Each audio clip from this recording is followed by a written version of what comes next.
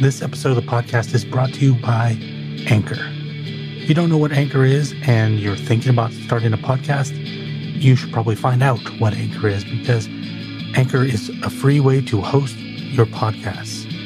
It also gives you creation tools like the ability to record yourself, record with other people, edit as well, and do it from your phone or your computer. You don't need to go buy fancy tools to start. You can start with Anchor.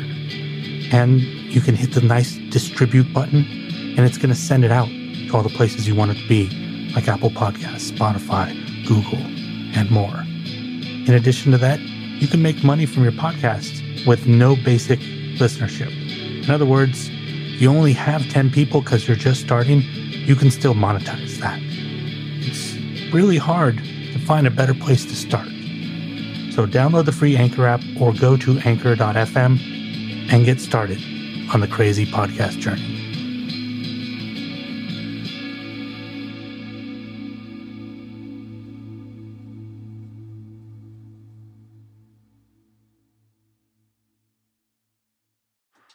Okay, everybody, I'm popping in here because I kind of made a promise that I might have a little something special for you today.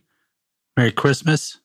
And what I'm going to leave here is going to be 5 episodes. These are episodes that I originally recorded back in about January. And this was when the show was something very different, when I was still doing this under Further Questions. And I thought maybe I was going to do a show about the paranormal. And I had on 5 friends. And these are 5 episodes. They haven't been living anywhere since then. So I decided, what better day than today to drop these into your feed? So if something sounds a little out of date and we talk about things before COVID, well, that's because this was before COVID. So enjoy the episodes. Remember what the world was like back then, about a year ago. And I'll talk to you tomorrow when I come back with a new episode. Just finished watching episode 7 of In the Trail of UFOs. Crap, I should have sent you 8. I forgot I only sent you through 7. Everything you guys do, it's like I see where you've gone, and I'm like, wow, that was such great production quality. And the next one comes out, and it's like not just a movement forward. You guys always seem to leap forward. And I thought that this one was just by far the best thing that you've done. Oh, wow. Thank you. It's fantastic. And I mean, it's such depth too, like maybe that has something to do with it as well. Being able to go 8 episodes. Yeah, there's a lot more planned for this too. Yeah, it's an ongoing thing, right? It's going to continue going. Everything's changed. I mean, we can talk about this on the show, but everything's kind of changed as far as like how it's ongoing. It's kind of altered, because originally it was going to be like each season, quote unquote season, was going to be a different topic. Now we're basically like launching multiple ongoings at once. So On the Trail of UFO season 2 is going to come out probably next year, and On the Trail of Bigfoot season 2 is going to come out next year. And then we're also going to do an On the Trail of the Lake Michigan Mothman special. And then there's probably going to be On the Trail of Haunts or Hauntings coming out fairly soon too. So we just have to, there's a lot of like production things we have to figure out as far as doing all that, because I obviously can't shoot all of that. Right. But we have people that are involved that we'll figure it out. Something along the lines of what you did with On the Trail of Champ. Yeah, to an extent. The problem with Champ was that I had no involvement in it at all. So it's just like after everything was done already, basically. Yeah, and I kind of tried to help steer things. And Alexander did an amazing job, because obviously he kind of like set the stage for what we would do going forward. But I also, when I watched that one, I feel like there's something about it. It doesn't feel like an STM production. And it could also just be that his budget was non-existent and he was trying to do everything by himself. So I just want to be more involved in the post-production side of anything else that I'm not there to shoot. For sure, I'm involved. I'm basically going to do everything for On the Trail of Bigfoot again. So I'm planning on shooting, narrating, being in it, all that stuff. And then UFOs and the hauntings thing I'll be involved, but I'm not sure yet to what extent. Well, I can imagine the reason the Bigfoot one is because Bigfoot, as far as topics, as far as I can tell, is your baby. Like that's your big topic. Yeah. Are we recording? Yeah. Sorry. Oh, cool. Cool. I just wanted to make sure because I was going to, I don't know when this episode is dropping, but we're going to drop the announcement pretty soon. But yeah, it's definitely the subject I can't get away from. So I keep coming back to it. And, we're in the process of like planning how to do it because UFOs and Bigfoot are really different. Like UFOs, we could do a dozen seasons just like season one, like structure wise, and you wouldn't run out of things to talk about. With Bigfoot, you're going to run out of stuff pretty quick. Like I actually feel like we sort of said everything we needed to say about the history of the entire phenomenon in the first season. So what does like a season 2 and a 3 and 4 or whatever look like? And so I've kind of narrowed that down to being more localized. So each episode is going to be sort of in a specific region. So we're in the process of planning the first couple episodes of season 2, and it looks like we're doing one of two things. These are being locked down, but the first, I know it's going to be a 2 or 3 parter that starts it off. And it's either going to be Alaska or a trip up the BC coast on a boat, which we're talking to some people about doing. So we really want to get out into like areas that are sort of the original Bigfoot habitat and then sort of come back to our roots. So I'm sure there'll be I'm not yet positive what the states are going to be that we are involved in season 2, but I know I want to hit West Virginia because for whatever reason, we haven't done anything with West Virginia in any of the On the Trail of stuff yet. So I want to get to West Virginia, and there's a researcher or investigator there named Les Odell. And I think him and I are just going to go out for like a few days in some active areas and see if anything happens. And then also, like the show won't become just me like with night vision running around in the woods. We have plenty of that. Yeah, it'll still be the stuff that sort of sets us apart from that kind of stuff. But I do want to get more investigative in general with On the Trail of moving forward. I mean, On the Trail is a Lake Michigan Mothman. That project's going to be very, very much like a look at investigation, like paranormal investigation, because I just don't feel like we've done that yet. Something more akin to like a Hellier. I haven't seen Hellier, but I'm surprised. I would say it's like what I always go back to are the shows that I love are like the 70s and some of the early 80s docs.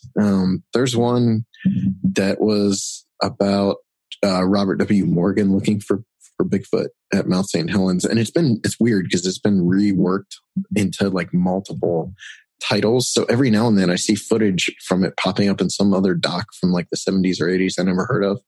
So that's kind of weird, but it was actually called On the Trail of, or In Search of Bigfoot, but it wasn't part of In Search of. It was just called In Search of Bigfoot. And it was like this 80-minute long doc about Robert W. Morgan and his crew looking for Bigfoot near Mount St. Helens. And they end up getting driven away by forest fires. And it's really interesting because nothing happens. Like the entire doc is them like running around looking for Bigfoot and not finding anything. But there's something so honest about it. And I've always loved that. And so I want to see that kind of like approach to a paranormal investigation. And it's more about like Tobias and Emily Wayland are going to be our central figures in that, on the Trail of Lake Michigan Mothman. And they're going to talk to witnesses and, other investigators and stuff like that. So typical STM, but more investigative, I think. I feel like there's this new wave of, in a way, like you said, going back to old wave of, I'm hesitant to always use the word paranormal because I feel like there's kind of, when I say the word paranormal, people usually just automatically go to ghosts. Sure. The unreal is a word that I'll use. But, just dealing with this kind of stuff lately in the last, I'd say everything after Unsolved Mysteries until recently, everything has been sensationalized. And not that Unsolved Mysteries wasn't, but it was also the first time that this stuff was really mainstream other than In Search Of. Mm-hmm. Yeah, and I'm obsessed with Unsolved Mysteries too. Oh, me too. I've gone through the Prime, through every episode on Prime about 12 times. Yeah, me too. We can probably have conversations about episodes. Yeah, my favorite. I can tell you my favorite recreation is the Hudson Valley Triangle episode. Oh, where they get into the Black Triangles, and that was like one of the thrills for me about making On the Trail of UFOs was getting to do Hudson Valley. But after the fact, I was like, man, that was fun, and we did a good job, and like Santino did some nice effects for our Hudson Valley thing, but it was no Unsolved Mystery. Well, I always go back to my first thing when I think of it is Matthew McConaughey when he's I can't remember the name of the guy right now, but Gene Bell is the guy that kills him, and he's in one episode. Give me your keys. I'm like, oh yes, you learned how to act later. Yeah, but that was the beauty of it too. It is, and there's a weird timelessness to those episodes. There's still there was something really unsettling about that show, because I can remember as a kid being at my grandma's house, because my family didn't have TV. My grandparents had cable, and I'd be over there, and I would leave the room if that show was on. Even the theme song freaked me out. Oh yeah, as a kid. And there's something still that holds up about it. Like some of those recreations are really unsettling. There's the one about the girl who tried to tell everyone that she was being like stalked and threatened, and no one believed her. And the one that they found in the ditch? Yeah. They end up finding her. Well, I think she was tied with her hands behind her back. Yes, that's it. Yeah. No one. But then they tried to say it was suicide. Yeah, they claimed it was suicide. Welcome, everybody. Welcome to Nerding Out on Unsolved Mysteries. I was going to say we should just change this into an Unsolved Mysteries. I could seriously talk about this for days. Yeah, no. It's no joke. It's really good. And it's funny because I heard that whoever owns the rights to Cosgrove Media. Okay, so I heard that there's like a couple. There's two men or something that are like at sort of the center of all that, and they supposedly really do not like the paranormal episodes. And so I had heard someone I know in Hollywood was actually trying to get the rights to make the show, but they were pitching it very heavily as like not a paranormal show, but there would be a much more of a focus on the paranormal. And I guess that was like a huge turnoff for what'd you say, Cosgrove? Cosgrove. I'm not sure if they still own the rights to it. They did. Okay. But then I'm totally blanking on the name of the people who finally got it. Yeah. Onto Netflix or whatever. FilmRise. Oh, FilmRise. Okay. Oh, okay. Yeah.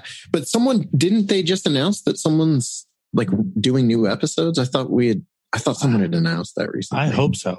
I mean, there was that revival briefly in the early 2000s with Forrest Whitaker. Yeah. Oh, I don't think I saw that. I saw the Dennis Farina. Yeah, and that was terrible.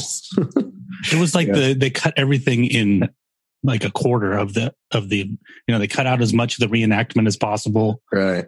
It lost all the charm. Farina's awesome, but that was the only thing. Yeah. Yeah, I started those hit Prime first. So I started going through those and I was like, oh, this is unsatisfying. Painful, yeah.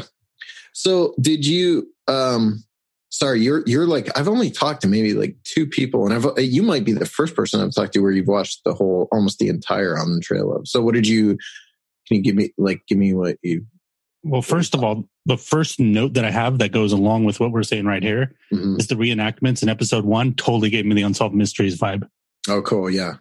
And I'm using reenactments with air quotes because there's not people reenacting. Right. The special effects. This one we were bridging. I mean, it's very different from On the Trail of Bigfoot, because On the Trail of Bigfoot, I mean, there's some like supposedly spooky footage or something whenever someone's telling a story, but I wanted to stay away from recreations with Bigfoot, and I probably will even more so with season 2.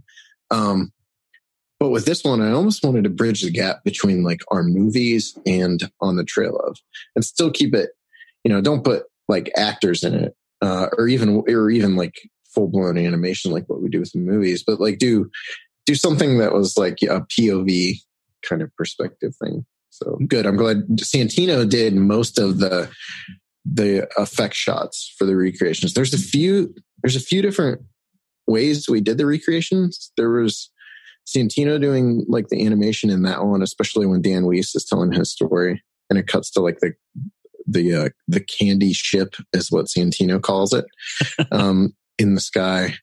That was all Santino, which is like a blend of CG. I think it actually is just CG on, real shots, and then he makes it look cool. And then there's actually just some lights. Like I did a lot of shots of, because eventually this is the most expensive thing we've ever done. Right. And at a certain point money ran out, and I was shooting like I bought these little lights on, this is some real inside baseball stuff that no one's going to care about. I bought these lights on like Amazon, and then I would take them in my office and turn off all the lights and film them on the ground doing different things. And then I'd put those over, like I usually like sort of comp them into other shots to make it look like a light in the sky or whatever. And sometimes it works and sometimes it doesn't, but I think it does a decent job. It has a very like 1980s effect to it. And then weirdly enough, I actually did some of the effects shots myself as well. I think, well, hands down, I would say one of my other notes that I had coming in was best special effects I've seen in anything like this. Really? They just felt genuine. Oh, wow. And felt like you guys were trying to push it too far, but it also didn't have a cheesy vibe to it at all. It was just exactly where it needed to be. Yeah, episode 6 is there's like 40 effect shots in that one episode alone, and Santino did like 12, I think, and then I did close to 20. That's the Ghost Lights episode, right? Yeah, that's the Spook Lights. Yeah, and then I did a bunch on episode. I did 2 of the recreations on episode 7. There's only one in the entire series that I will proudly like say, "Hey, I did that one," and that's when that's the Gary Tribert abduction story, where he's talking about how he was a kid and walked up this hill and saw a UFO over a gravel pit. I did that one myself and made it look like it's like 8mm or something. I like the way that one turned out. Yeah. I mean, like, there's also something to be said about how there's a cohesiveness to all the episodes, but there's also an individuality to the style of each episode. Oh, like, yeah. This is awesome. Thank you. Just that. These are the things I never get to hear from anyone. Like especially this early in the game, because you're one of like maybe 8 people to see the whole thing. I noticed I was going through and looking at the underneath on the YouTube, and I was like, it was like 0 views. I'm like, am I really like, other than the staff, the first person to see this? Yeah, it's mostly us and my son and my 2-year-old son, and then I send it to some friends. I don't know how many views we've had on them. I got to watch that stuff because sometimes those links get away from us and people will share stuff. Mm-hmm. When we made On the Trail of Bigfoot, someone that was in the final episode decided it would be cool to just share it on his Facebook page, even though it was 2 months away from coming out. And I went to bed, and when I woke up, there were 300 views on it. And I was like, you have to be kidding me. It wasn't even a finished cut. So now I'm like real paranoid about it. Check on episode 3 then, because you have like 40 views on that one. That's fine. That's within the realm of possibility, because a lot of times that's me, or like that's just checking it over. Yeah, I go back through and rewatch everything and double check and triple check everything, quadruple check. But yeah, the effects stuff on this one is pretty impressive. Given, I mean, even though it's the most expensive thing we've done, I think episode 6 alone probably has more effect shots in it than most of our films, like most of our 90, not 90, most of our like 60 to 70 minute movies. So, and that's a 27-minute episode. Yeah, in the first one, there's that Unsolved Mysteries vibe, but there's also like a very Casey Neistat vibe to it as well. Oh, cool. Like, I do that. That's who I watch.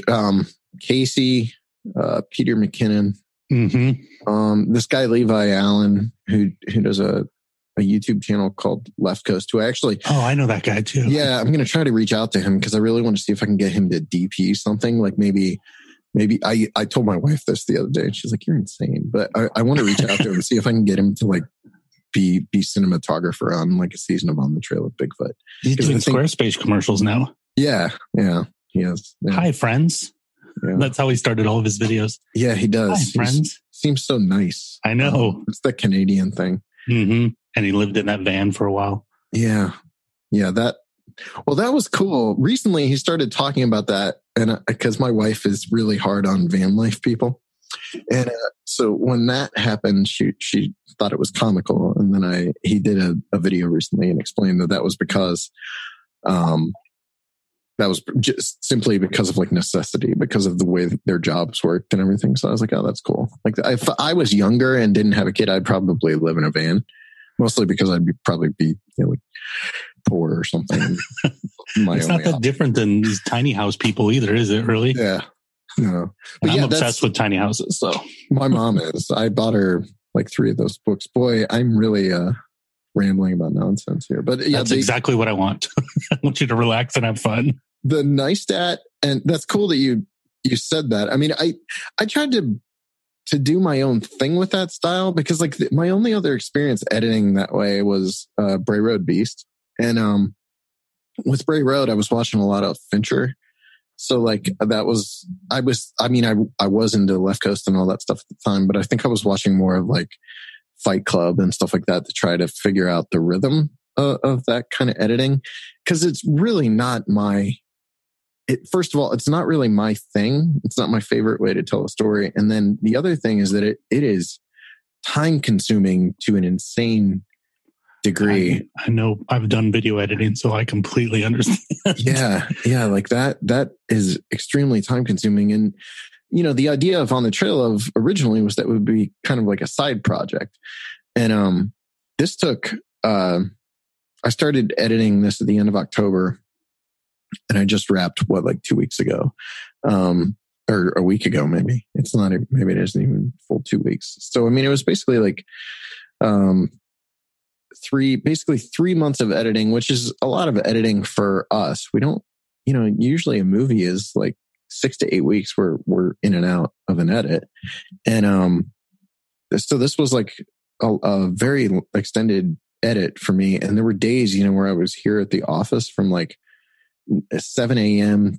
till 11 p.m., stuff like that. And a lot of it was because of that style. Like, and I brought on an editor assistant at one point who was a buddy of mine who did a lot of videography and editing, and he used to work for like a church and did their like services, or, like we put them online and stuff, and it was good with editing. And I gave it to him, and I was like, I basically gave him, I'd never done this before, but I thought it would work. I gave him a cut that was basically like a cut of On the Trail of Bigfoot. So it was, like 6-7 minute edits or 7-second edits and stuff like that. And I was like, here's the final cut. Like the story's in place. I basically just need you to go through and do the like stylized stuff. Just, I think he called it sweetening the edit. And, after like the first week he gave it back to me, I was like, dude, I don't know how to do this. This is insane. And I would try to explain it. I'd be like, well, like someone will say like, we'll mention offhandedly, like an ambulance seeing a UFO. You would smash cut into like an ambulance, into like a close up, like 3 close-ups of some like ambulance lights spinning, jump out, show a quick cut of a UFO, jump back in. I realized like in explaining it that way, first of all, I don't really know what I'm doing. So I'm trying to explain to someone else who doesn't know what they're doing.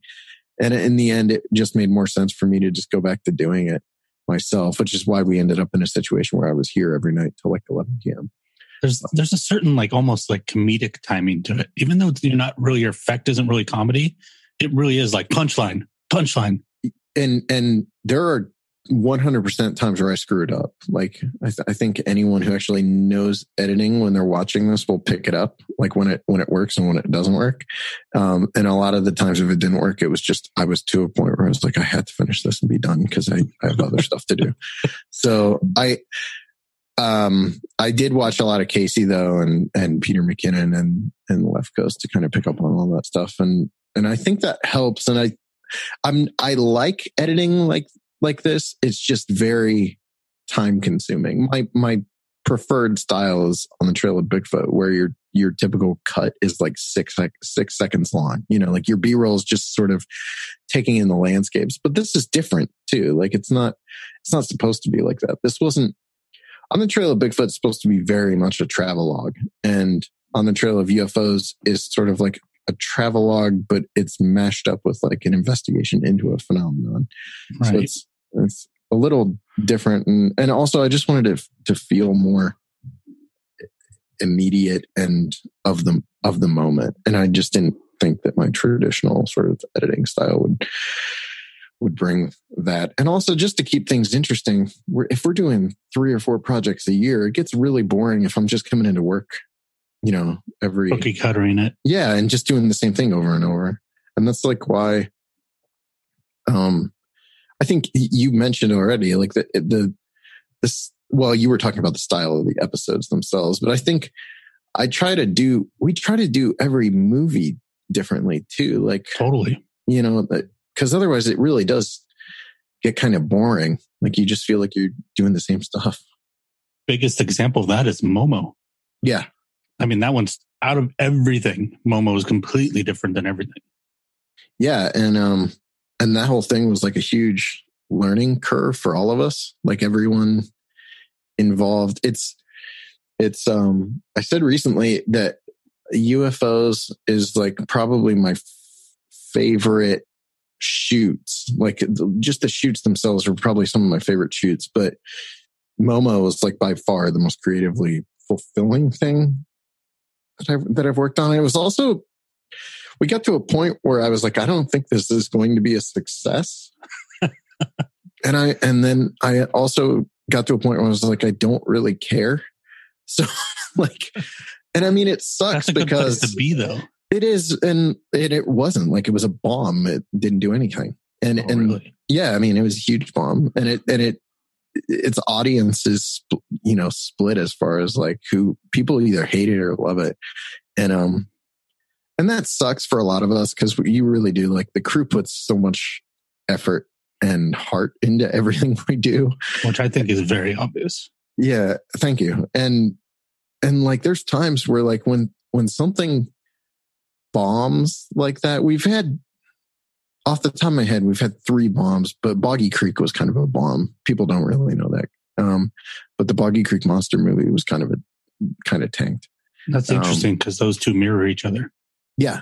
Yeah. And what's interesting about that is because of that, I was convinced that like On the Trail of Bigfoot was going to be a bomb, because Invasion on Chestnut Ridge found an audience on Prime, but on like when it was for sale or whatever, it didn't make anything. And, same with Boggy, and Beast of Whitehall and Minerva were too early in the game for me to tell if they were successful based on our current way of doing things. Like, yeah, they were great because they picked up local press and they sold DVDs or whatever. But I don't know if today we put those out, if they would be considered a success. But, yeah, I was convinced On the Trail of Bigfoot was going to be this huge, well, we were never concerned about it being a flop because it cost $3,000 to make. And then there was another additional bit of money that went into like the poster artist and stuff like that. So we didn't think it would lose money, but I didn't think it would make that much. And then it came out, and now it's like the biggest thing we've ever done. Such a trip. Yeah. And I'm really glad about that too, because that style of filmmaking is what I really like. I like just picking up my camera and going and doing something. I love making the movies like at Mothman and Terror in the Skies and that kind of stuff. But we put so much time and effort into making sure everything looks really good that it kind of drains the fun out of it in a way for me. Yeah. And I can feel that. Yeah. And like interview setups. Yeah. Interview setups and all that get really exhausting. And I already really stress with interviews. It's like the most stressful part of filmmaking for me is doing interviews, which is interesting because we shot 29 for On the Trail of UFOs. But I'll get so stressed out going into it. And then when you're also spending like, I'm not kidding, like an interview setup can take 2 hours on a movie. And for us, that's like that entire time I'm like freaking out. Like, is this gonna look terrible? Like, and then you put it, and what's funny is you'll put it out and like, no matter how good it looks, you'll still get some person like just leaving an offhanded comment somewhere. Like, why do you shoot this?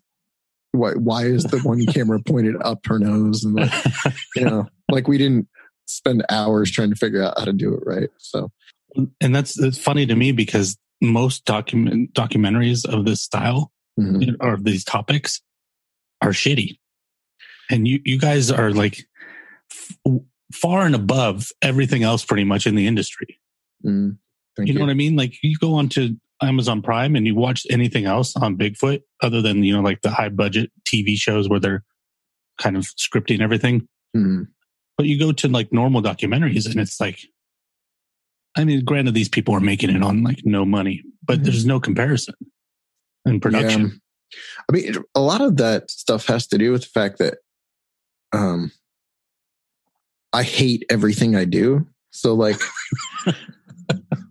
you pick it apart. It's funny because I've watched, it was one of those guys we were talking about. It was like Casey or Peter or Levi talking about how they'll watch back over it and all they see are the faults. And so when you only see the faults, you're always trying to improve. Right. And, so there's like a weird masochism involved in like the way we shoot and, or make movies. And it's because like every single thing we do, I pick apart myself. So by the time Momo came out and all these critics or whatever, we're going off on it. I had already sort of seen a lot of the things that people could pick at, so it didn't do me any good. I mean, and honestly, most of the people that didn't like Momo just didn't get it. Like it's it is a weird movie for a weird audience. It's for people like me who love 70s movies and love drive-in movies and love, television, like paranormal television. Lyle's entire sections are just poking fun at paranormal TV, Yep. And then the movie, totally the vibe of basically The Legend of Boggy Creek. Yeah. And those type of movies where, it's like, actually, what I was thinking when I was watching this? What do you think audiences in the 70s thought when they were watching these things? Because, like the acting wasn't good. Yeah. The production wasn't good, but like there was no... But I don't think... They just didn't expect it, right? Well, I think audiences back then might have been a little easier to scare. That's true. And I think because maybe that's because the world has gotten so dark today. Maybe people just aren't as easy to scare. But also, I mean, you've got stuff like Saw out there, and I've never watched any of those. I haven't either. I can't deal with gore. But it's just boring to me. Yeah. But I think it might have something to do with that because you watch Creature from Black Lake now, and I really enjoy that movie. I mean, I love that movie actually, but it's not scary. Like I hear or I read articles about people watching the Legend of Boggy Creek and like screaming in the theater and stuff. I'm like, what? Like, why? What about? I just tweeted something about this the other day. All these people, I know you haven't seen it yet, but everybody's like, oh, watching Hellier, I'm totally scared. I'm like, there's nothing scary about it. Or even like go back and watch The Exorcist. Maybe as a kid, but like, and The Exorcist was like high quality. Yeah. I saw The Exorcist when I was young, when I was like 18, and I was like devouring everything film.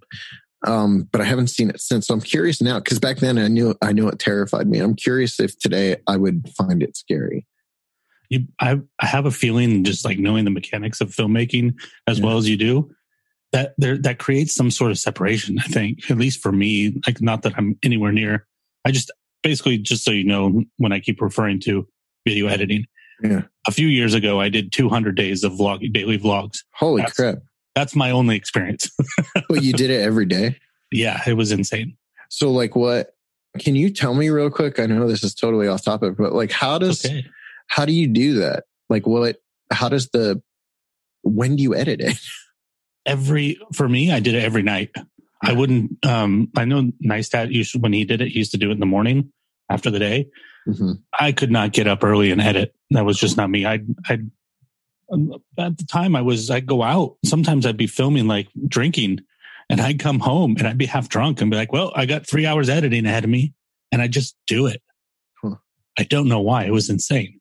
What, did you try that like Neistat style? Like how did you? That was the inspiration for sure. Okay. It was actually a challenge to myself. Like I had a conversation with a friend, and I kind of like, oh, check out this guy. Like he does this every day. And the person was unimpressed. Yeah. And we were like half drunk. So I said something like, I'm like, dude, I couldn't do that every day. You couldn't do that every day. And then for some reason that just like became like this bug in my head. And I'm like, you know what? I'm going to do that every day. And then by the time I got to 200 days, I was like, I am done. What were you shooting with? A little small Canon. Yeah. I don't remember the model anymore. It's been like a T3i or something? Here, let me grab it. What the hell is this called? Oh, G7X. Yeah, I'm curious about vlogging. I did it. I started a channel, and it's out there still because I just quit like a year and a half ago, but it's called Small Town Filmmaker. And then I think I only did like 7 or 8 episodes, and it wasn't vlogging. It wasn't like daily at all. I mean, I think I was doing like 1 episode a week, but even that, I was having a hard time finding the time to do it. And I really enjoyed doing it, but it wasn't, like my time making money these days is working on STM. And then when I'm not doing that, I got to spend time with my kid. I have to, I want to spend time with my kid, and it's getting harder to find time to do filmmaking related stuff unless it's work. So I don't know what that means. Like creatively, I wonder what kind of repercussions. Yeah, I don't know how Casey Neistat does it, to be honest. Yeah. Well, he's slowed way down, right? Yeah, he's not doing daily anymore. I don't think. It's been a while. I haven't watched him in a while. I just watched his most he's so good as a storyteller. It's really easy to write off like YouTubers and quote unquote influencers or whatever. And I kind of do hate the culture that's grown up around that. But but at the same time, like Casey's such a good storyteller. Like just as someone that tells stories, I'm impressed by how I've learned so much from him. Yeah. And same with Peter. And also just like if you're a filmmaker watching that stuff really does, like as cheesy as some of it can be, it really does inspire you. Like they'll do episodes that speak directly to you because they're creators and they've gone through the same stuff you're going through. So, well, I tell people all the time, if they want to learn how to film and edit video, vlog every day. It will destroy you. But when you come out, you can't learn that fast any other way. I mean, I wasn't great when I was done, but I learned so much. Did you do anything after that? Video wise, I did like one little short thing, and then I just started focusing on podcasting. Yeah. Because I mean, logistically, it's not that different as far as, like cut this part out, scoot this over. But it's so much easier because you're only dealing with like 1 or 2 layers. Yeah. And you don't have to worry about color, transition of light, and all of the concerns, pacing, visual pacing, make sure you cut at the right moment, L cuts, all of that stuff. What did you listen to podcast wise, like before you got into it? Oh, that's a good question. I don't really remember. That's a really good question. I think my only experience really had been maybe a couple episodes of Joe Rogan, Nerdist at the time, I think. Mm-hmm. And then Stuff You Should Know. I think those were like my first 3, which is funny. I don't listen to any of those 3 anymore. I used to listen to Stuff You Should Know. I can't remember Stuff You Should Know and Stuff They Don't Want You to Know. Mm-hmm. I always enjoyed listening to those. But I used to listen to podcasts for 8 hours out of my day because I worked a medical billing job. So that all that got me through the day was like podcasts and Pandora. I was driving a catering van, so that's why I got into it. That'll do it. But I'm really glad though that you enjoyed On the Trail of. That's a big win. Yeah, there's a lot of my notes actually, which we'll probably go into, is a lot of about phenomena. Mm-hmm. And I mean, especially you having, I'm using the word loosely, but studied, but like, been involved at least with telling the story of this stuff. You have to have theories.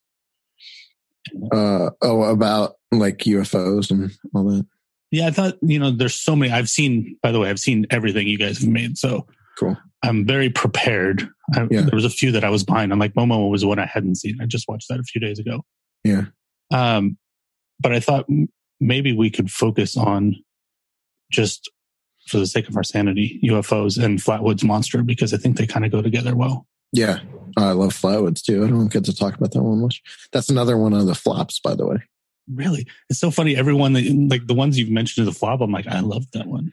Yeah. No, Flatwoods was painful for me because I loved it. And when it didn't really take off, I was so disappointed. And I mean, that was the thing about Momo that is so disappointing for us. It's not the money side of it. I mean, obviously you want to make a living at this, so you want it to do well. But it was that Momo to me we had found a way to tell a story that hadn't been done before in movies. Like, tell me another movie that uses that device to tell the story. Yeah, it's like 3 things actually, right? Yeah. You've got a documentary.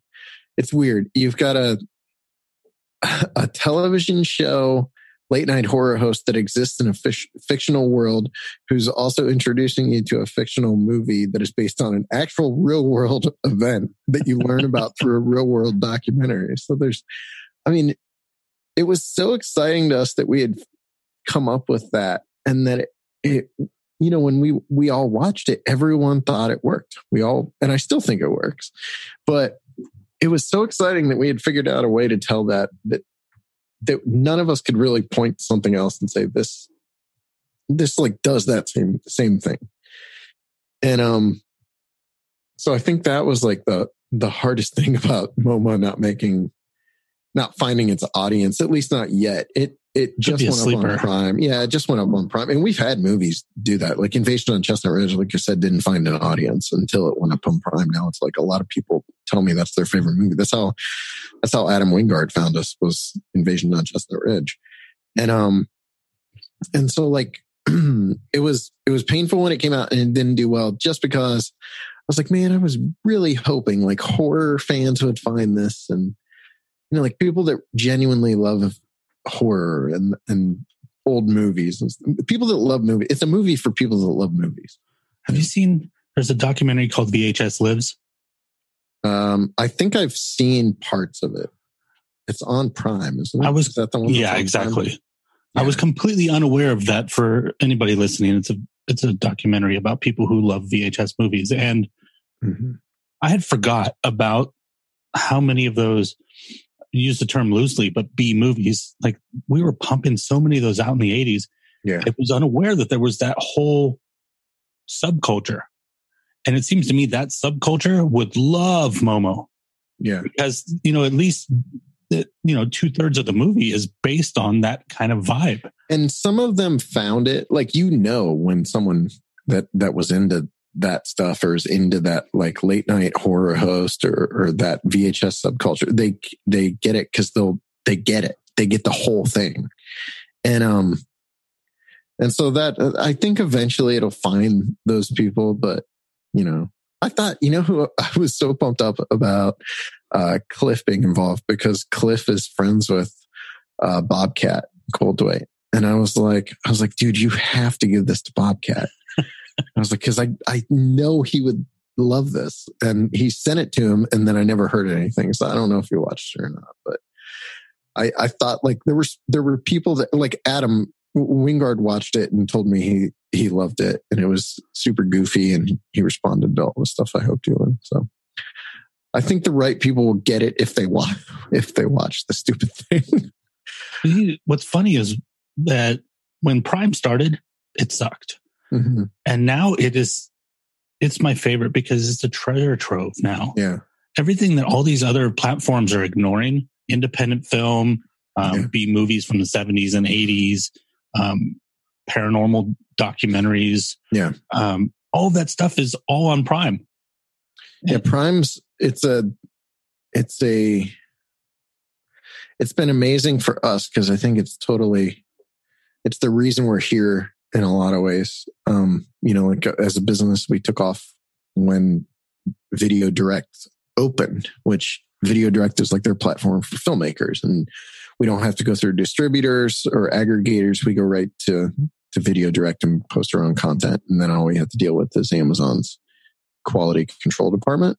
But unfortunately, like since 2007, they've cut our revenue by like 70%, and it just keeps getting worse every year. So stifle their own. Yeah. Genius. It's crazy, but they know they can get away with it because no one else is doing what they're doing. So yeah, and they've also YouTube. Yeah, well, and that's what I was just going to say. They've seen YouTube successfully cut revenue from their creators. That's so fucked to an insane degree. So I mean, they're aware they can get away with it, and so that kind of sucks for us because every year we basically are just trying to make up for the loss of revenue from whatever they've cut, from the year before. And it's interesting too, because we're in a weird position. We talk to distributors all the time, and I know a lot of like indie filmmakers, that's the end game is like find a distributor. And we talk to distributors all the time. We've been talking to a huge company for months now. But like it comes down to what they're offering isn't anywhere near what we can make just doing it ourselves. And right. So for us, even though they could potentially get us in front of a larger audience, we would be giving up the money that keeps us alive. So we're weird. Like our business model isn't done by anyone else. So I never know how to, like what I told the guys at this company is you have to stop looking at us as this is a little like indie filmmaker who made a movie and start looking at it as like we're an independent production house. Like Jason Udis, who co-wrote Momo, him and Zach, who's my director of photography, they're like huge horror fans and they love Trauma. And they always compare us to Trauma as a production house, and that we're putting out multiple titles and we're growing this like audience that's sort of self-sustaining. And so that's who whenever I talk to a distributor, I have to tell them up front, like this is how you have to approach us. You can't just say, look, we can offer you an audience because we have an audience, and they're extremely supportive and loyal. Like we just launched a Kickstarter on Thursday last week and we hit 100% of our goal in 4 days. And it was a massive goal compared to what every other year was. So you hit like 70% in the first 24 hours. Yeah. It was funny though. My wife was having an absolute panic attack for 3 days because we've never run a Kickstarter where we didn't hit 100% in the first 12 hours ever. Oh, shit. Every single time we've run a Kickstarter, we hit 100%. But that's because like the first year was $6,000. The second year was like 12, I think. And then it went up to like 20. And then last year's was like 30. And this year we asked for 55. So, I mean, it was like a substantial increase over previous years. So I didn't expect us to hit 100%. And for us to hit 100% in 3 days was pretty impressive. But I mean, the budget on UFOs alone would take up a large chunk of what this campaign brought in. UFOs was a insane undertaking financially, one which hopefully pays off, but we'll see. Well, one of the things about putting out this stuff right now, I think we're starting to see, we kind of touched on this a little bit earlier, but like, I think people are tired of this. We made a joke about it earlier, but like all the ghost shows on TV. Yeah. Is night vision and jump scares, go to a commercial, find out it wasn't anything. Right. And every time they do an EVP, they get something, which is just complete bullshit. Yeah. And we know it's scripted, and no, I'm not throwing shade at any of the people involved with that. Good for them to find a way to make a living. Sure. But at the same time, people are they've got over the entertainment factor. And I think people are actually starting to look at the paranormal and the unreal with the realistic lens in the mainstream. Right. So there's always been the subculture, but yeah, I agree actually. And I think that's why we've found an audience, is like that is our audience. And when we like On the Trail of UFOs was meant to be an introductory sort of series, like someone who learned about UFOs because of the Tom DeLonge stuff or because it's all over mainstream TV. I wanted there to be like a way for that person to come into the subject, learn a bunch about it, but also feel like, hey, there's other people out there like you who are not insiders, who are just learning about this, and here's like your primer for the whole thing. And at the same time, I've been told by a couple of people that the series offers a lot for like people who know everything about UFOs. So, right. Yeah, so it doesn't feel like it's not like the preschool version of ufology. It doesn't feel like that. Especially you go into topics like, I liked how you started where most people would end. Right. Here's the current state. Now let's talk about the different forms of this phenomena: abductions, ghost lights, Area 51.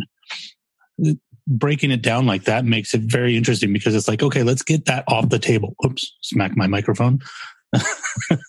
Obviously I'm talking with my hands, but let's get the current state out of the way so that we can get into and I think that's why maybe people who are already familiar with the field, like people like me who have grown up around it. Like I just posted a picture on Twitter right before we came on here.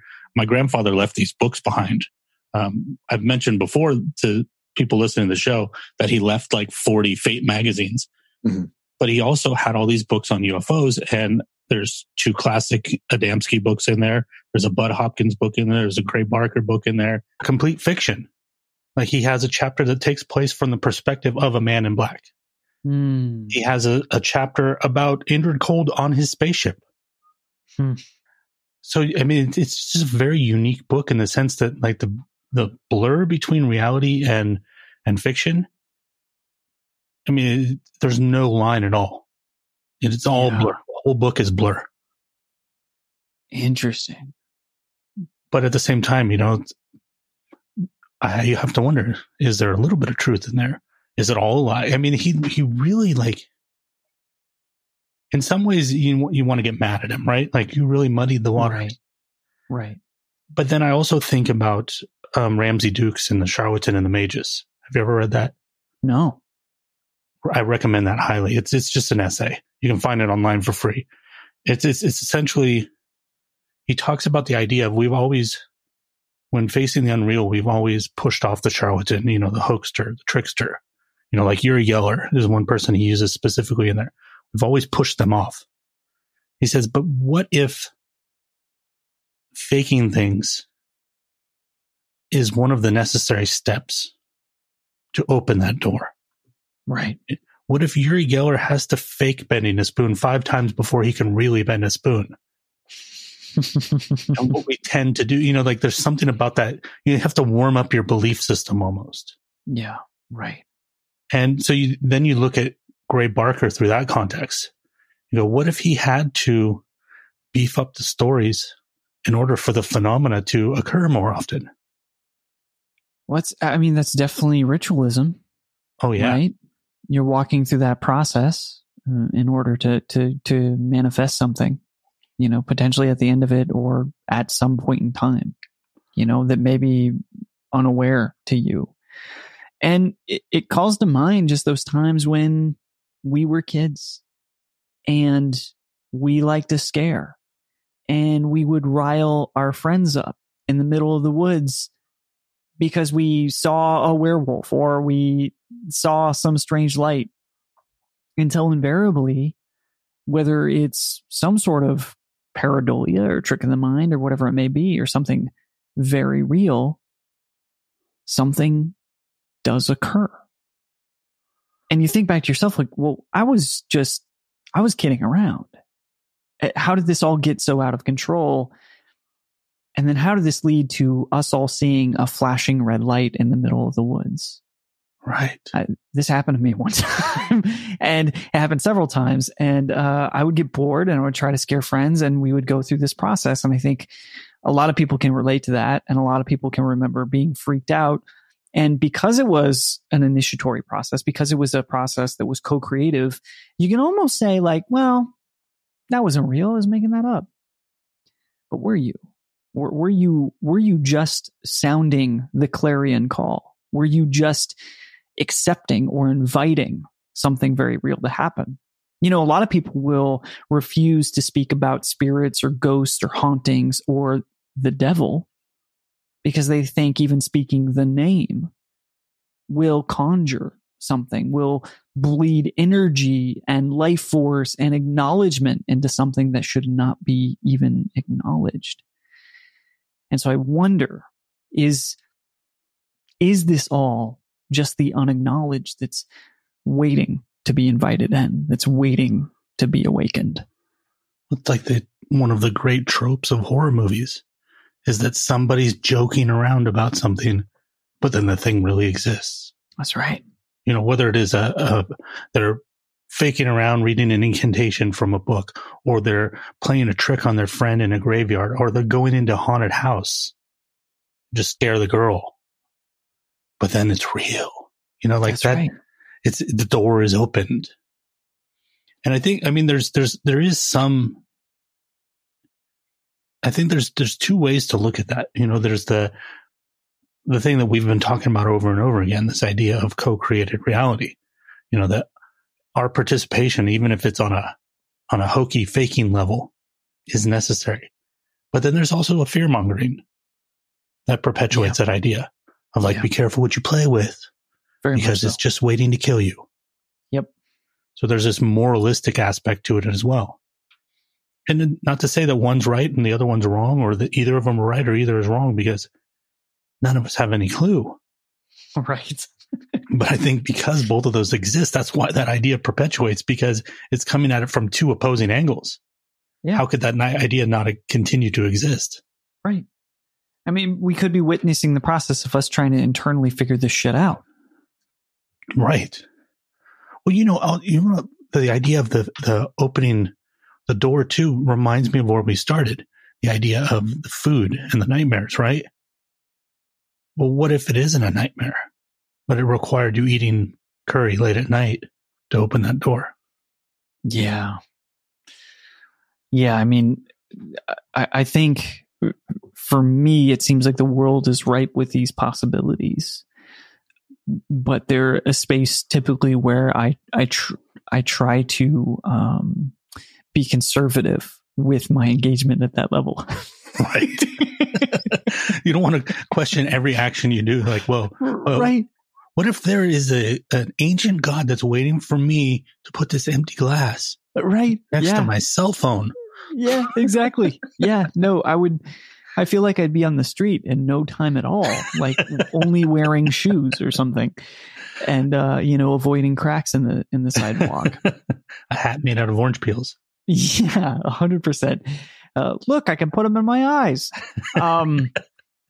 Yeah, man, I think, but what you're saying resonates in the way that there is a possibility for a great amount of curiosity to be unlocked by us just saying yes, for us just being brave enough to explore some of these strange countries, both internally and externally, and understanding that the energy, the work, the relationships, the creativity that we put out there could be making larger ramifications on our consensus reality than what we could even imagine.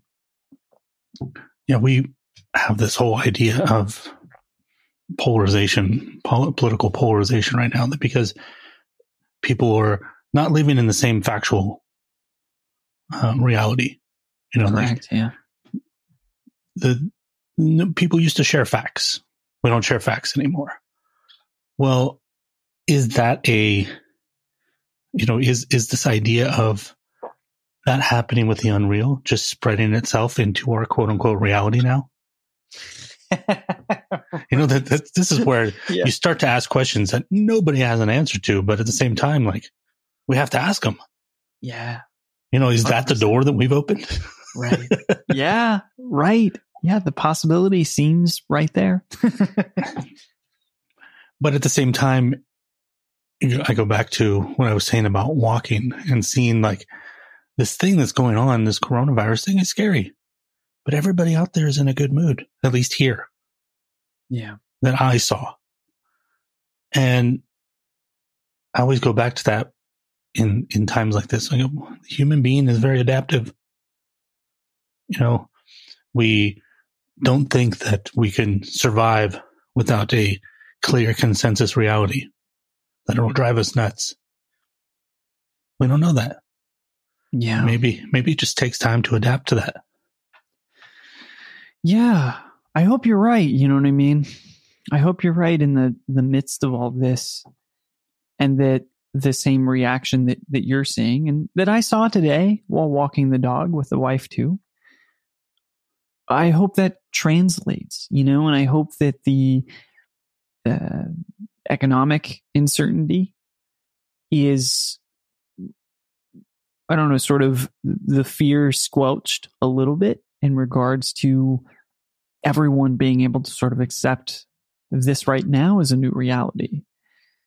And with that, bringing some sort of aspect of positivity or gleaming the things that are good about life right now. You know, I hope that folks are able to take this time and disconnect just a little bit to then look around them and see what's present within their life that they're really grateful for.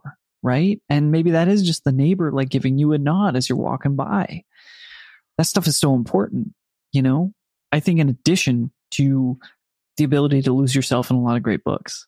Right. Mm-hmm. Well, I think that's why right now, you know, like Hellier took off like a rocket.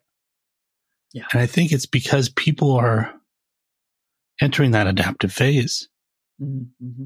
Where it's like, oh, if this stuff that I've been holding on to as quote unquote reality is, you know, solid, even science itself, when you start to look at it, like current science is weird, is strange. String theory is mind boggling.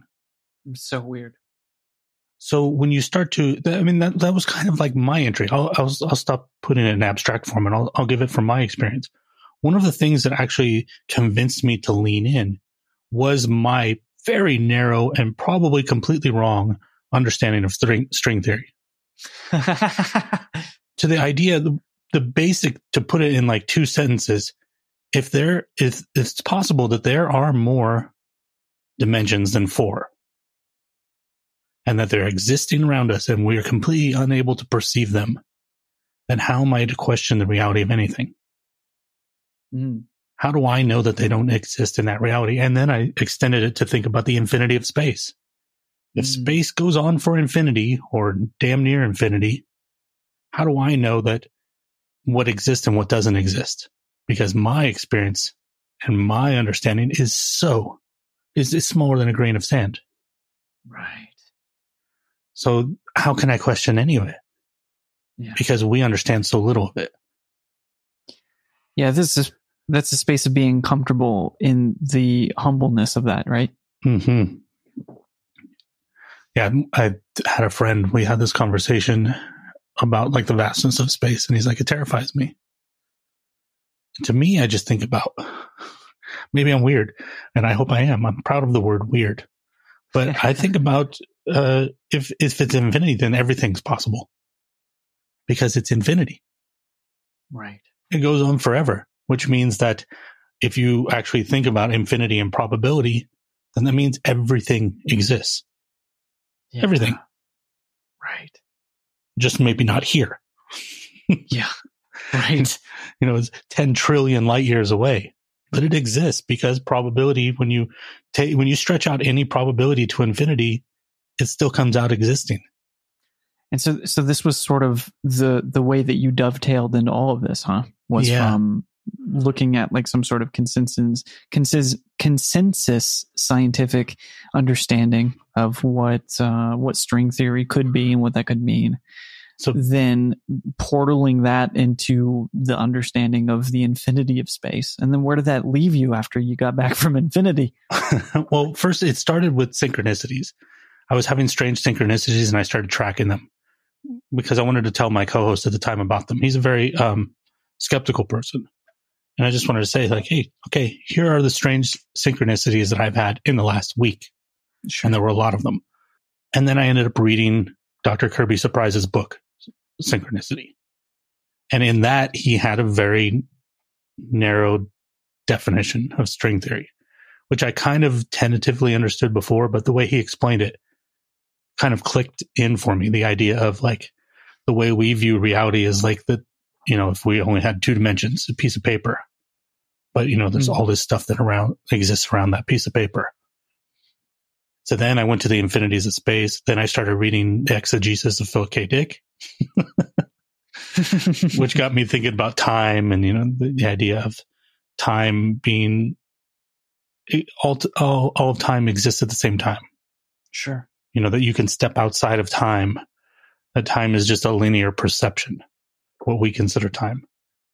And then I went to Mothman and I said, okay, let me reread. I'd read Mothman Prophecies before, but I said, let me reread this. And I read The Silver Bridge and just kind of approached that from this burgeoning perspective of like, okay, what if I'm considering all of these things and I'm looking at this, and Mothman is a particularly interesting case, as you know, because there's no consensus on anything when it comes to Mothman except for red eyes. That's about it. Mm-hmm. So I had to ask myself, okay, well, how can I explain this? And that's when I came up with this idea. It's a term other people have used probably for a completely different definition, but the idea of weird logic. Mm-hmm. The idea that in order to understand the real and the unreal, you have to let go of the rules of the game of the real. That the rules of the unreal, it's like trying to play baseball with football rules. Doesn't work. Right. Reality has its rules, but the unreal has different rules. It's trickster, it's fluid, it's changing. It's, one time it's a brown feathered man. Next time it's a white feathered Flash. The next time it's a bird. Next time it's a man that takes off without flapping his wings. And not even trying to believe all the stories about Mothman, but just to try to be able to digest all the stories of Mothman without thinking all these people are lunatics. Right. And that's what, from there is where I've really moved. But I had to move myself to that idea of going, what's a possible explanation for this that won't make me lose my mind? Yeah. Right. Did you feel like at first you were compelled to judge kind of the witnesses and the stories related to the Mothman just in particular? And I think I still do judge witnesses initially. Mm-hmm. And I don't know if I'll ever outlearn that. Mm. There's always a side of me that I try to let go of it, and I've gotten pretty good at letting go of it, but there's always a side of me that's looking for the snag in their stories. Mm-hmm. Like, that doesn't make so much sense. Right. Like the one person that no matter how much I try, I can't believe Woody Derenberger. I read Visitors from Lanulos and I'm like, every ounce of my being was like, this is complete bullshit. Because, it's a beautiful story, but it's just, I can't get over it. There's like this part of me that won't let go of it. Maybe with time I will. Yeah. But I can't believe it. It doesn't, right. It doesn't compute. Yeah, I hear you. Sometimes there's some of those things that are so fantastical, right? That it's hard to even put within a frame of reality, or a frame of whatever truth may be. Well, especially when it's like there's a mixture of hokiness too, right? Yeah. I think that's the part that makes it, like, and everybody's naked. Right. And they frolic around and you're like, I'm pretty sure that's just a fantasy. Right. Yeah. Or, when the visitors are giving you a pancake, like stories like this, where there's that there's elements that present themselves that are like, well, that's just like bad, like screenplay writing or something. Yes, like exactly. What? And then you go, oh, it's a guy who drove around in his truck alone all the time. Yeah. That's the person that would make up a story like that. Shit. Right. It is, but here's the thing about these experiences. They're strange because sometimes they are a little bit like that, seemingly. Yeah. And maybe that is that manifestation of the trickster, right? Right. Like maybe he is going to throw in some pancakes. Maybe he is going to make sure everyone's nude. Or that co-created reality. Those weird hokey elements are the part of that's coming from Woody. Yeah. And the other part maybe is not coming from the people from Lanulos. I don't know if you would say Lanuloians. Sounds right. We just coined that term today. Yeah.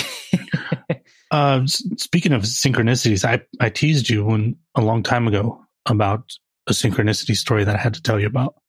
Oh yeah. So this is when I was listening to your Dispatch episode with Mike Clellan. And let's see if I can remember it in the proper order. So one of the things when before I even like changed the name of the show and made it a whole new show, new topic, everything different, new artwork, new name, everything.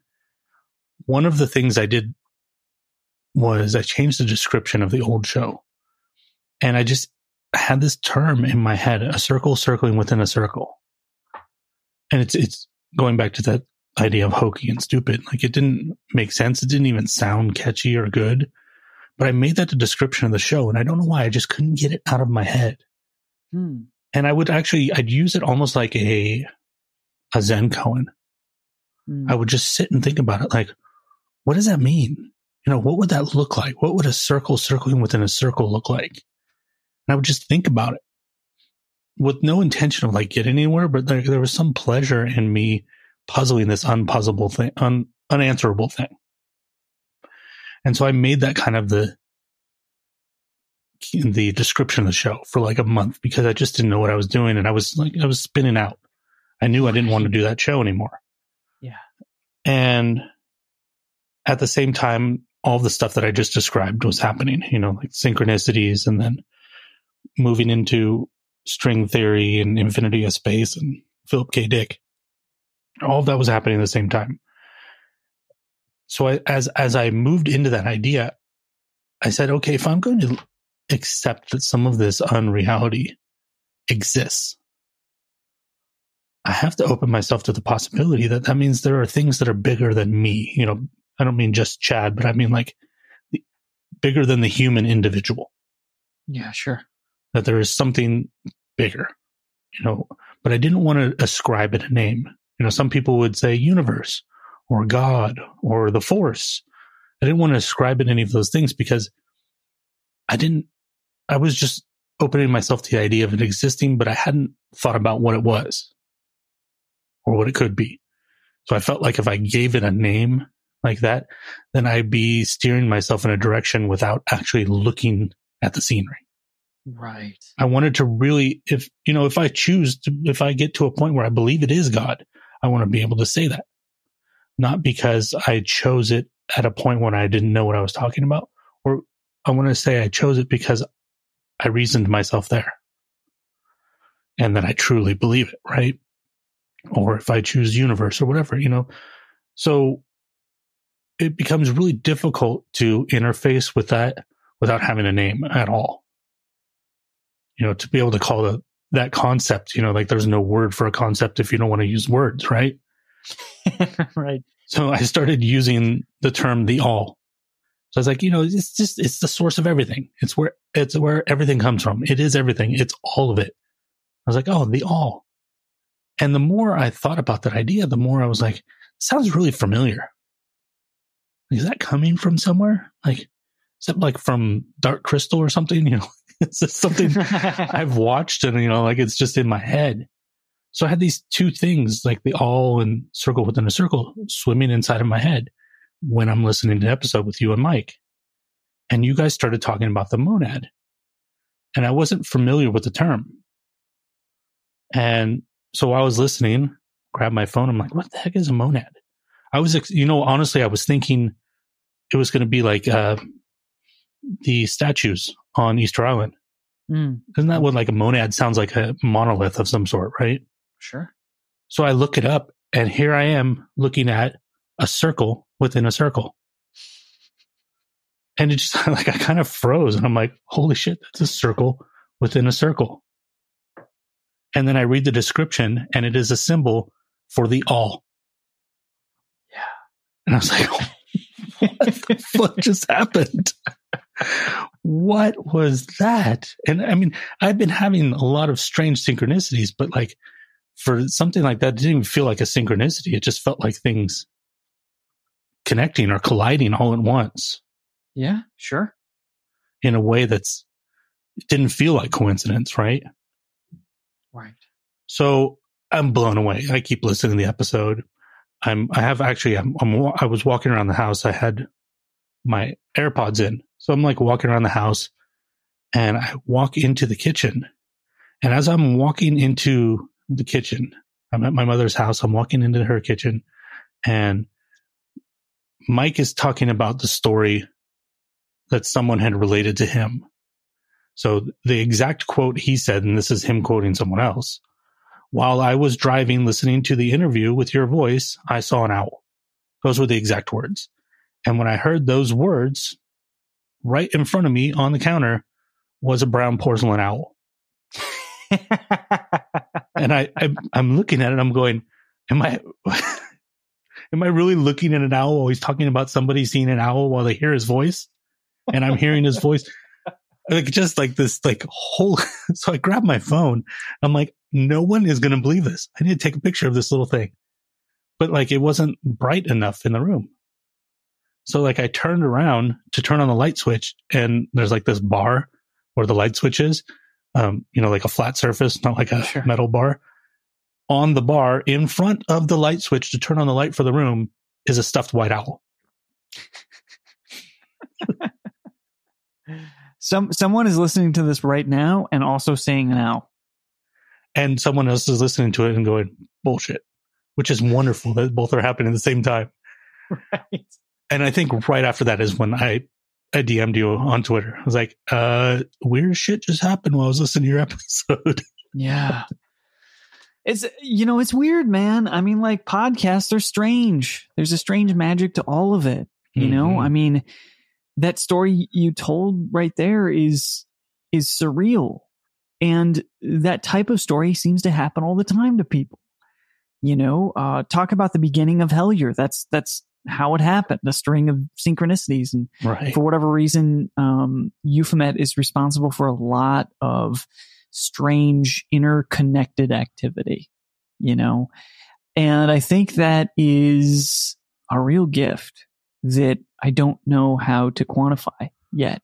And maybe I never will be able to fully respect it or put it in its place. But for whatever reason, there seems to be something to it. And so I'm glad you reached out at that point in time, because it's awesome talking to you. What point do you think they stop becoming synchronicities and they become a pattern? You know what I mean? Yeah.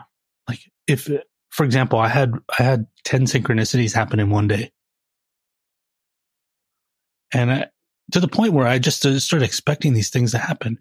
And I started going places. I'd be with people and they would see them happen. Yeah. And like I was with somebody and they saw 6 synchronicities happen in front of them. Yeah. For me. I don't know. What's interesting is that maybe my non-dual Kabbalist friends would suggest that synchronicities are not always representative of meaning anything in particular. Right. But are perhaps a reminder of the nature of the universe, of the nature of reality presenting itself, and that it's a nudge. It's a cosmic wink. It's a cosmic nudge And it's meant to sort of break you open a bit. It's meant to get you to explore. It's meant for you to kind of lose your shit for a moment. So you can go, oh yeah, right. It like we live in magic. Okay. I remember now. You know? Because whatever reason it works. Oh yeah. Well, I think one of the mistakes people make with synchronicity is they think that it purposefully means something, pre-existing means. But if you actually look at people who discuss synchronicities, go back to Jung, who coined the term. Synchronicity is a meaningful coincidence. So what that means is two things happen. I just had one. Did you? Sorry to interrupt. I just had one. No, interrupt. Tell me. I was just based on your story of your circle talk there. I just picked up a book. I just noticed it on my shelf, Mandala Symbolism by Jung, and I was just flipping through it for the first time as you mentioned his name. That's so funny because one of the things that I have in my notebook that I was from that episode with Mike Clowen that I didn't mention was about the mandalas and Jung. Because you guys described it as a journey into self, right? It's a representative of a journey into the self. And after I moved past circle within circle, the way I described the show was I was using the unreal to achieve a philosophical mindset for the journey into the self. So unreal. I love when this stuff happens. I really do. Unreal. But they're meaningful coincidences, right? You know, they just collide. And what that means is that there are two things that weren't connected before. They're not causally connected, but then they happen, they collide.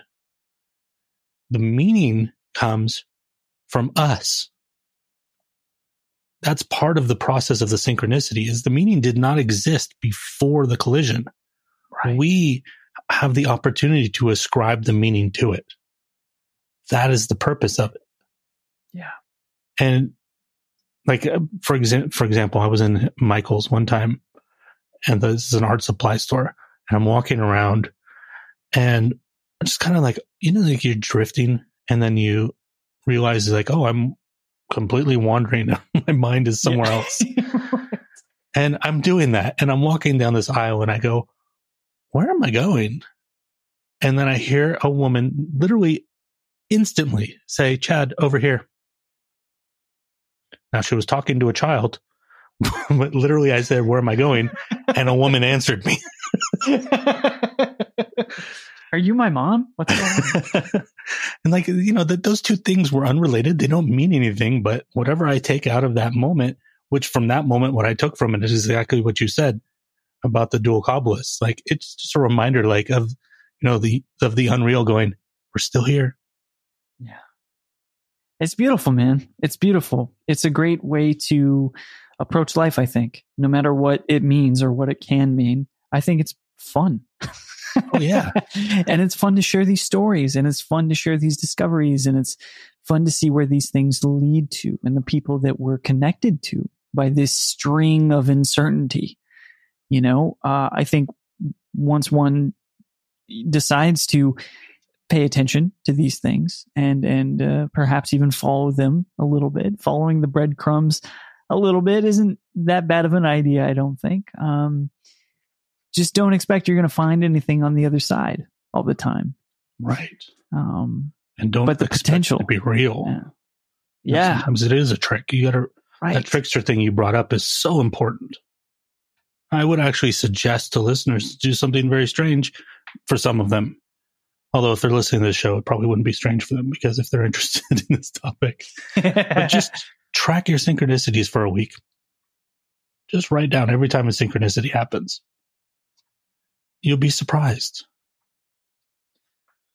Yeah, it's kind of like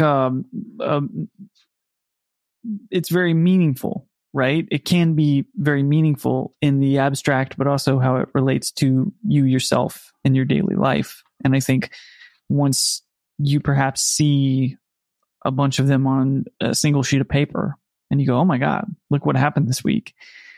That at least like wakens you up to the potentiality of this happening all the time to you and maybe not being acknowledged. And I think maybe what we're saying is that whatever this nudge is probably mostly a positive thing, it seems, and that this is sort of paying respect to that. It's awakening it, and it's creating an opportunity for you to engage it in a very real way. How do you define that something's a synchronicity, personally? Just a coincidence that's a little like a quick coincidence. You know, something that just is a little bit too out of the ordinary. Something that feels designed, something that feels like a nudge. A synchronicity feels like someone else in the conversation, feels like a guiding hand, you know?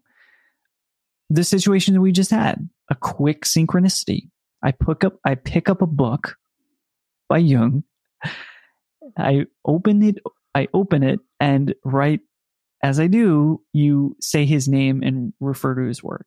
And why did I pick up that one book on the shelf in the myriad of books that I had?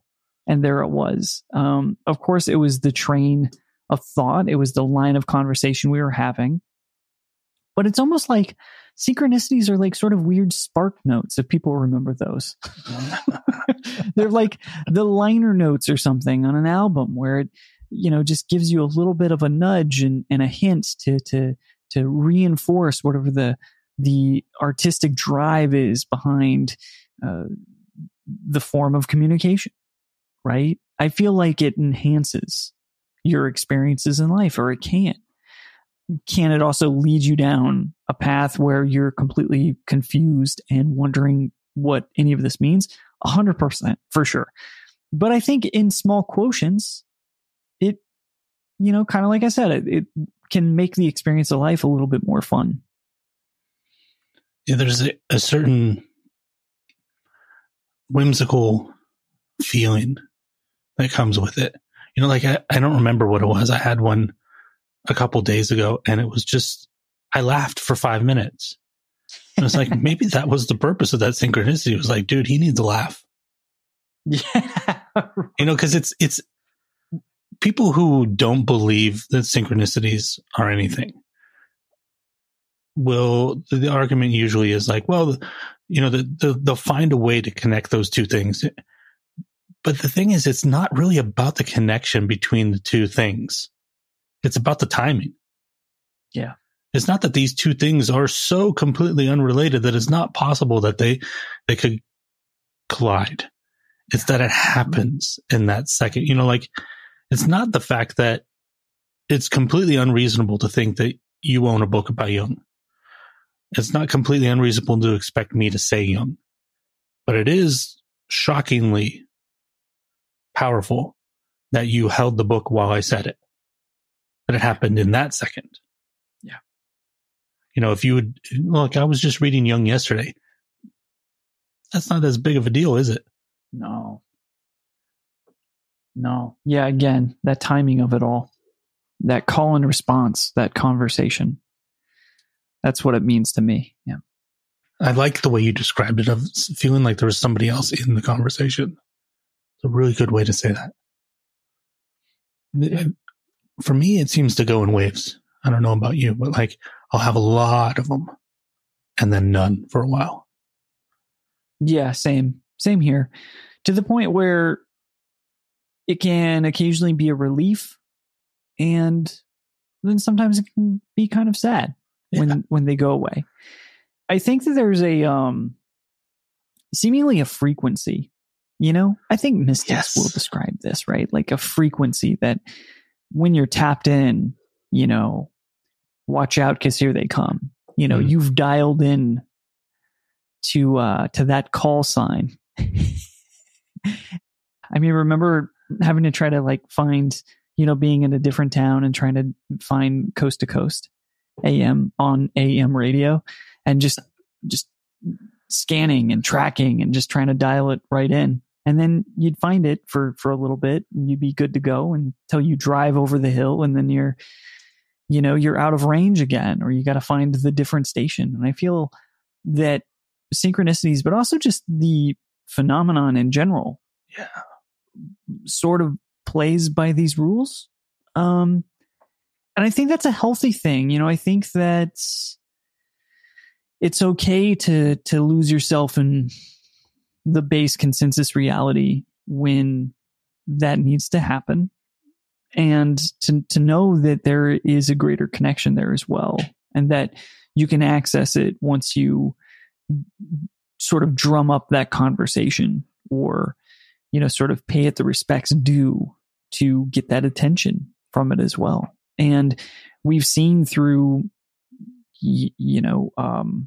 rites and rituals, folks doing very, very methodical executions to find that connection at will, you know, to manifest this connection, whatever it is.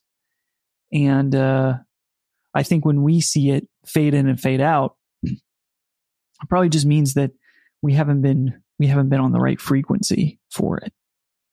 It seems like that's something that's innate in the human being, is that the longer something occurs, the less meaningful, and everything falls apart in general. Yeah. Just, you know, there's a reason that a new season of Stranger Things comes out and we binge it, but there's nobody binging Law and Order. Nobody's binging 24 seasons of a TV show. You can't sustain something that long. You're not capable. Maybe you'll watch an episode or two a day, but you're not going through the 8 hours a day like people when they actually do a binge of a TV show. Yeah. It's not sustainable. And I think that synchronicities and the frequency, maybe the frequency burns you out if you stay in it for too long. Man, you just pulled this all into the Netflix era, is what you've done here. Very brilliant. From Gray Barker to Netflix. That'll be the new segment for the show. Works. The kids will love it. Yeah, it works. We have to do this again because absolutely, I enjoy the hell out of it. Yeah. And I'm down in Southern California often. Once we get out of this crazy state of quarantine, I will surely be back down. Well, you're in the Bay Area. I'm in, San Jose. That's on my list to get to very soon. So the next time I'm in the Bay Area, I'll give you a shout as well. Maybe we can do one of these in person. Absolutely. Have some food. But we'll close out the episode, but let's chat a little bit afterwards. But for everybody listening, please tell them where they can find you, what you'd like them to check out, and so forth. Yeah, you can find everything of my podcast, Euphomet, at euphomet.com. That's EUPHOMET. And you can find Euphomet on social media at Euphomet. Same spelling, same everything else on all of these social channels. And you can follow me at It's Jim Perry on social as well. And check it out. If you like this show, you'll like my show. It's a audio documentary that features stories from folks living a life in the unknown. So that's it. And just to give them something to think about as we go out, do you have a brief word of wisdom for them? Yeah, I think I'd say be open to the human possibility of love. Yeah, especially right now.